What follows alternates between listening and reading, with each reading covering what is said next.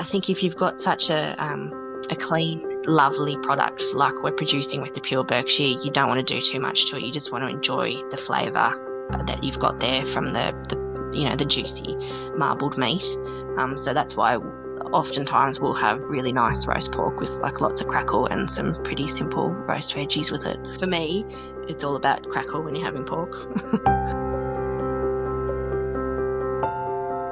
This is The Crackling. I'm Anthony Huckstep.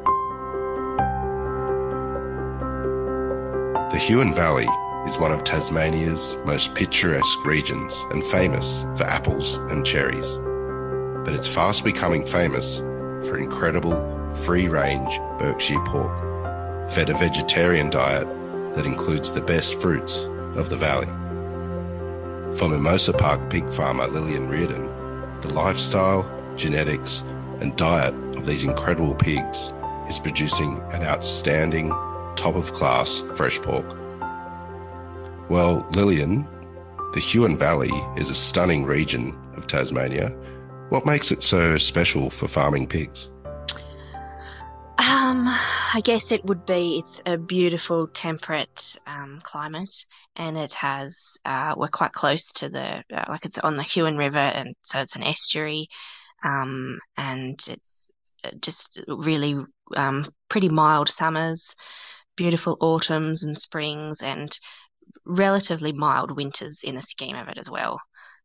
Where we're situated, our actual farm, we don't really get very many frosts because we're on a bit of a ridge, so it's often got a breeze here. And it really is really temperate. Like, I'm originally from Canberra, and I don't wear a coat very often down here until it's totally the depths of winter. So people always say, oh, it's so cold in Tasmania, but honestly, it's not unless you're going up into the higher altitudes where it snows.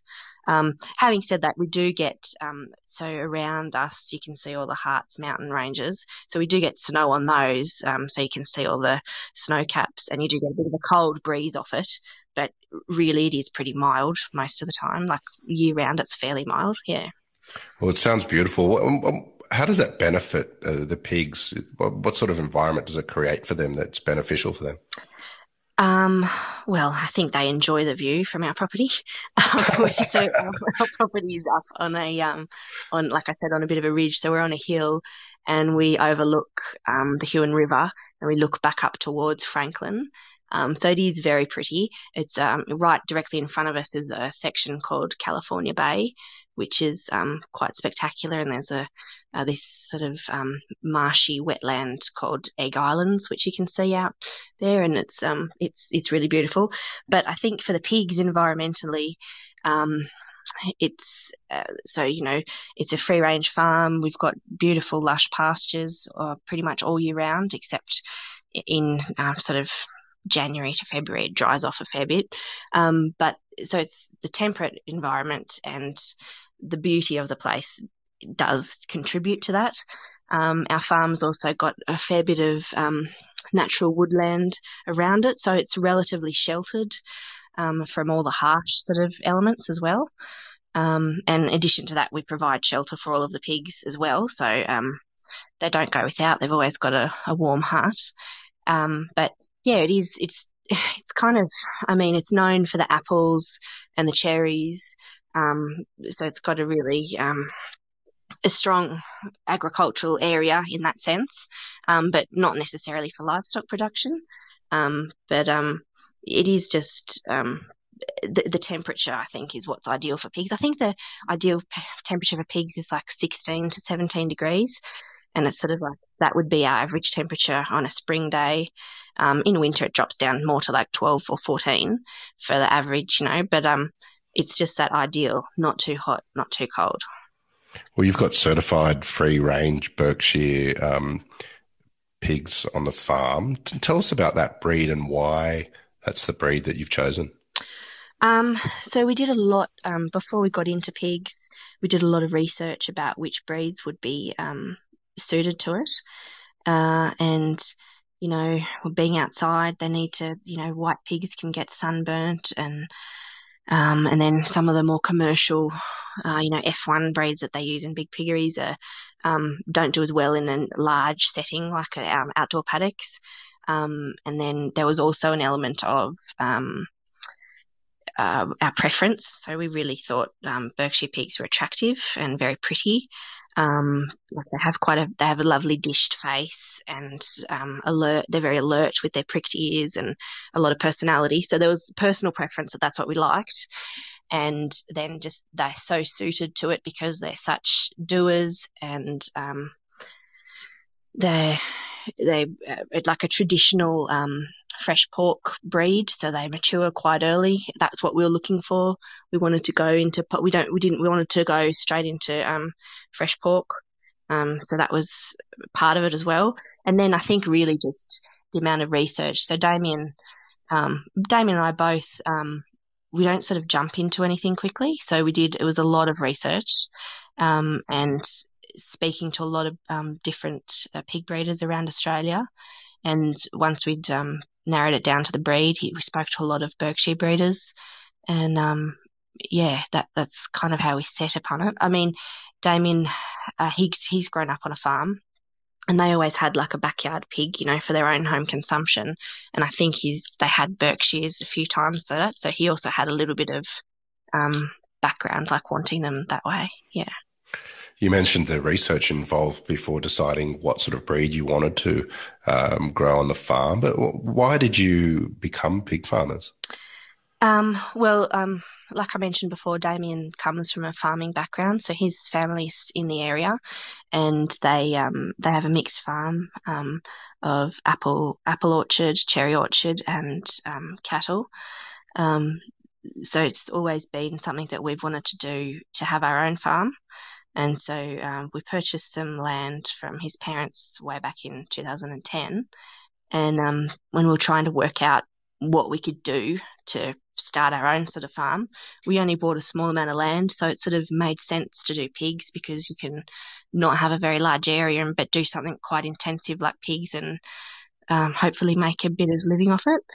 What's been some of the challenges involved in pig farming, and has the experience surprised you? I mean, there's challenges, just day-to-day challenges like making sure that pigs are warm if it's raining a lot, or I guess, there have been challenges because it's a free-range system. We're totally at the mercy of the elements, and there's plenty of things that you cannot control. So, for instance, I don't know, you would have heard in the news a couple of years back there were really bad bushfires in the Huon Valley. So that impacted us pretty badly because right where our farm is, we just got blanketed in smoke for weeks on end. And so it was a real challenge for us to keep, we couldn't control the air quality. And, everyone is told to not go outside as humans, but we couldn't take our pigs away from being outside. So that was like a challenge that was totally out of our control. And to just try and we couldn't limit their exposure to the smoke because it was covering our entire farm. There's definitely been challenges. Mostly they're challenges that, like I said, with that are not in our control and that we can't do anything about. We just have to kind of manage and sort of go through them. There's also just challenges like day to day, like the weather doesn't do what you want, like it's super hot when you don't think it's going to be hot, or working with animals is always a challenge because sometimes they don't want to do what you want them to do. They don't want to go where you want them to go. It's like that, don't work with animals and small children. Sometimes they can not feel like doing something. They don't want to walk down a particular lane you want them to go to, or they don't want to stay in the paddock you've put them in, even though that's the best place for them. I'm trying to think if there's anything specific. Probably mostly that the worst one we had, it was the challenge of the bushfire smoke. But otherwise it's been fairly smooth sailing in a sense that if you just have the time and patience, you can make anything work, if you know what I mean. Can you tell us about what it takes to be certified free-range pork in Australia and the levels that you guys have to operate to maintain that? Yeah, so there's a suite of standards that we have to maintain. And it is quite involved, but at the same time, it should be what you're doing anyway. So it's essentially like a checklist that you have to go through in all different areas of your farm. So even down to your biosecurity of who comes on your farm and what comes onto your property. And then there's also what you all the inputs you put into your pigs. So the feed, if you give them medications or not, or vaccinations, their water, their housing, what the paddocks look like. So the system that we're through is the APIC, the Australian Pig Industry Quality Assurance, and so that covers people. You could be a big piggery, commercial piggery in that, or you could be a free range one. So according to what type of system you're running, you've got a different set of requirements you need to meet. And so we get third party audited, so it's totally separate to Australian pork. A separate person comes in from Ozmeat and audits us, and it's like really a really thorough checking of every single thing you do, all the records. You have to keep records for literally everything you do with your animals and with your farm. Like even if we build a new paddock, some new fencing, we have to do a checklist to make sure that we haven't left any tools or bits of wire in the paddocks that could be a hazard for the pigs. So it is really thorough. But we think it's really important because, not every farm's open to the public. They're operating farms, but it gives the consumer a really good sense of that we are meeting we are meeting really high standards. And although you can't come and visit us, an auditor has come and visited us and said that we are meeting all of these standards, and in most cases we actually exceed them to provide the best, the highest welfare, and that you can be confident that what we're saying we're doing is what we're going above and beyond, even though you can't necessarily visit the farm and see the pigs yourself. Yeah. The region is known for apples and cherries. Do your pigs get a chance to enjoy those, and what makes up their feed? Yeah, so our pigs, we're very lucky that Damien's family do have orchards, so our pigs get a lot of apples, especially in the apple season, which starts from February and goes right through till sort of May. So they get the apples through that season. We get whatever apples aren't picked for commercial market, we pick for the pigs, and they get as much of that as they like, as much as they can eat. But naturally that's not going to sustain them. So we also have a specially formulated by animal nutritionists a pig pellet, a pelleted feed that is designed especially for our pigs on our farm in our circumstances. So wow. Yeah, so a lot of places have different pellets for lactating sows or different pellets for the growers. So ours is one that's specially designed. It goes across our whole herd because we're only small. It would be pretty difficult to have storage for all different types of pellets. So we have it. It's formulated for our pigs. It's completely vegetarian. We didn't want any blood meal or meat meal or fish meal added to their diet because we're firm believers that does impact the flavour profile because it could permeate into the fat and even just the meat itself. I don't know about you, but I always find you can taste if the poultry that lay eggs have eaten fish meal in their pellets. You can always taste a little bit of a fishy taste in the yolk. So we were kind of acutely aware of that and didn't want it. Although I know people, if you use meat meals in your food, naturally it makes the pigs grow quicker because it's a very efficient protein, but that was something we were adamant against, and none of our feeds ever have any antibiotics or additives in them. I think that's a little bit of a misconception that some people think that if you're using a formulated feed, it's going to have antibiotics in it. Unless you've got a lot of money, you can't afford stuff like that. Everything costs money, but I mean, for the principle of it, we don't use anything like that in our feed. There's, our children actually sit there eating the food. It's really, they're sitting on the back of the ATV, shoving handfuls of these pig pellets in their mouth. I actually have tasted it myself as well because I wondered why my kids keep eating it. Wow. It just tastes like sort of like all bran. That's the closest thing I could work out that it tasted like, just like gritty all bran. But yeah, so that's the feed that our pigs eat, and so they have a ration of that, and like I said, for that apple season that we can get it from February through to May, they get ad lib as many apples as we can pick them from the family orchard. It's funny, the pigs, so there's a variety of apples on the orchard, and so there's some varieties through the orchard that are pollinator ones that don't necessarily get picked commercially, but they're there because it helps pollinate the commercial ones.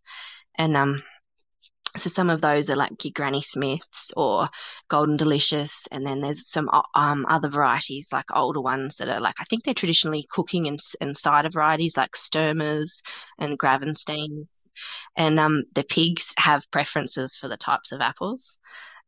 So when we put out, they don't really like Granny Smiths because often we'll pick those because they're not going to be picked commercially. Damien and I and the kids will go and pick those for the pigs, but they're probably not super ripe. So you know how Granny Smith can be kind of tart? You see the pigs look at them a bit like, oh, they've brought these ones over for us. Oh, thanks. Or then when we get the Sturmers, which is, I think it's a cooking apple and more a cider apple, I think, they're quite tart. So they sort of take a few bites of them excitedly and then they stop and look at you like, oh, this isn't like the ones we had the other day. So their favoured apples are the really sweet Galas or Golden Delicious. So it's funny when you're feeding them and you can see them look at you like, oh, thanks, that's not what I was expecting. Yeah.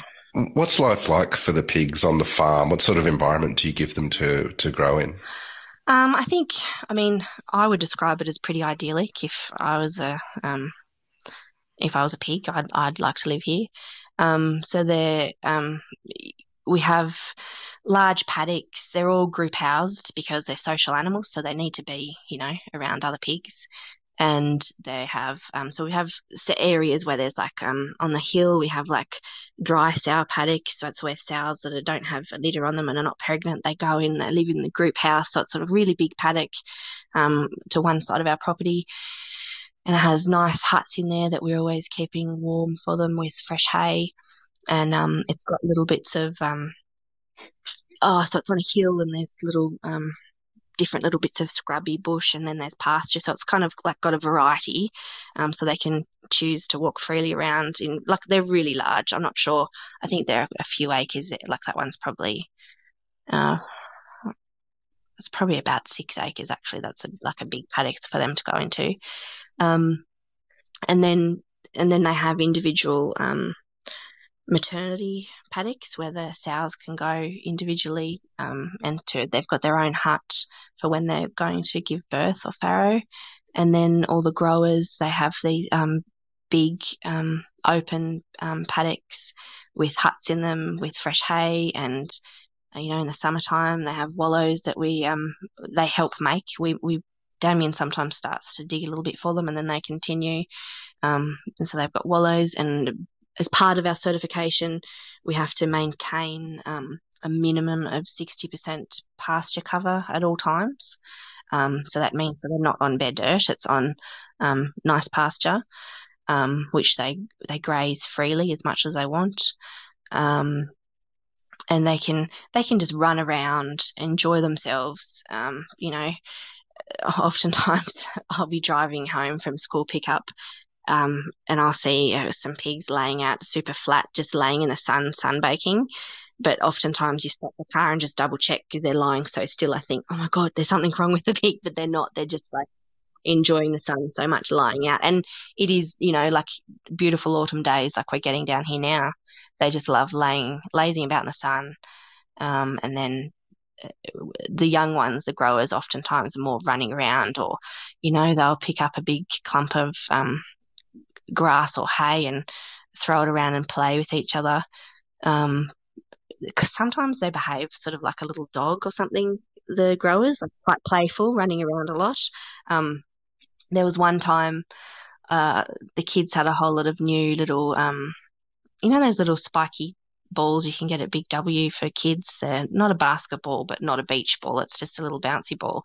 We had a few extra ones of those, and the kids were out with us, and they threw a couple into the grower paddocks for the pigs to play with while we were standing there.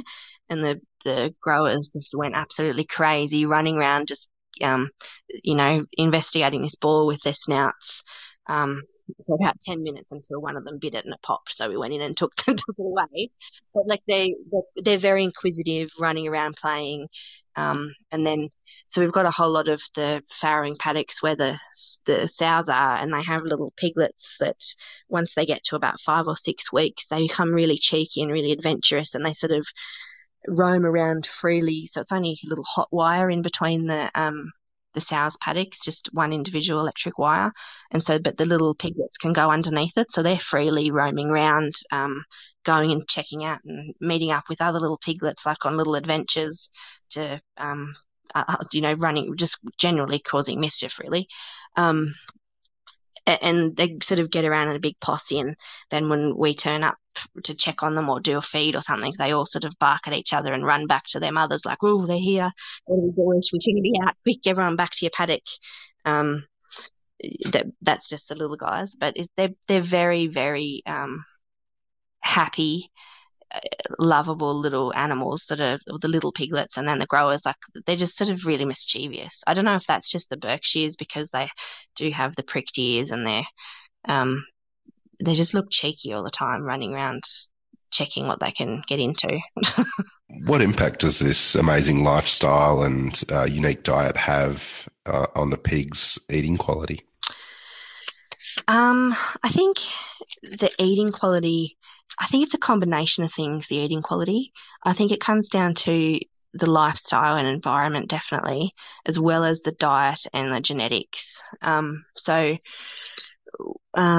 We've been pretty selective in our breeding with the genetics of our pigs, and we're totally pure Berkshire, and the genetics can be traced back through the original breeders that we've bought them from. Like, it goes back like 35 years, the lineage of our pigs. Not from us specifically, but from where we bought them from. So we've had them for like 11 years now. But the genetics we've got are really quite special, and they are really, really pure Berkshire. So I think that does play a role in the eating quality, because Damien's also been really, really, some people might call it OCD. He's been really pedantic about and really strict about what we keep and select as breeders. And so he's constantly breeding our pigs to improve their carcass and eating quality. So he's always looking for a long carcass. He's trying to get good looking for good chunky hams, really big shoulders, a nice even fat coverage.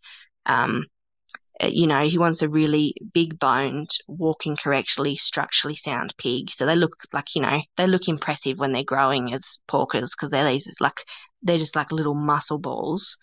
And then we're also breeding for the, laying down intramuscular marbling fairly early on, so it doesn't go into subcutaneous fat.